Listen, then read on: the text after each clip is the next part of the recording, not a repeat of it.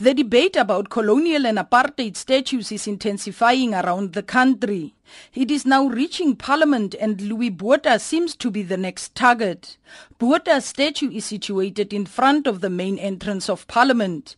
It is this entrance where the President of the country enters and exits the parliamentary precinct whenever he comes to the National Legislature.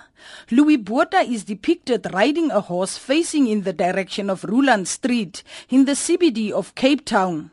Blue paint has been smeared on Botha's left shoe and on the left side of the horse he is riding. The memorial base on which the Botha statue stands has been painted red.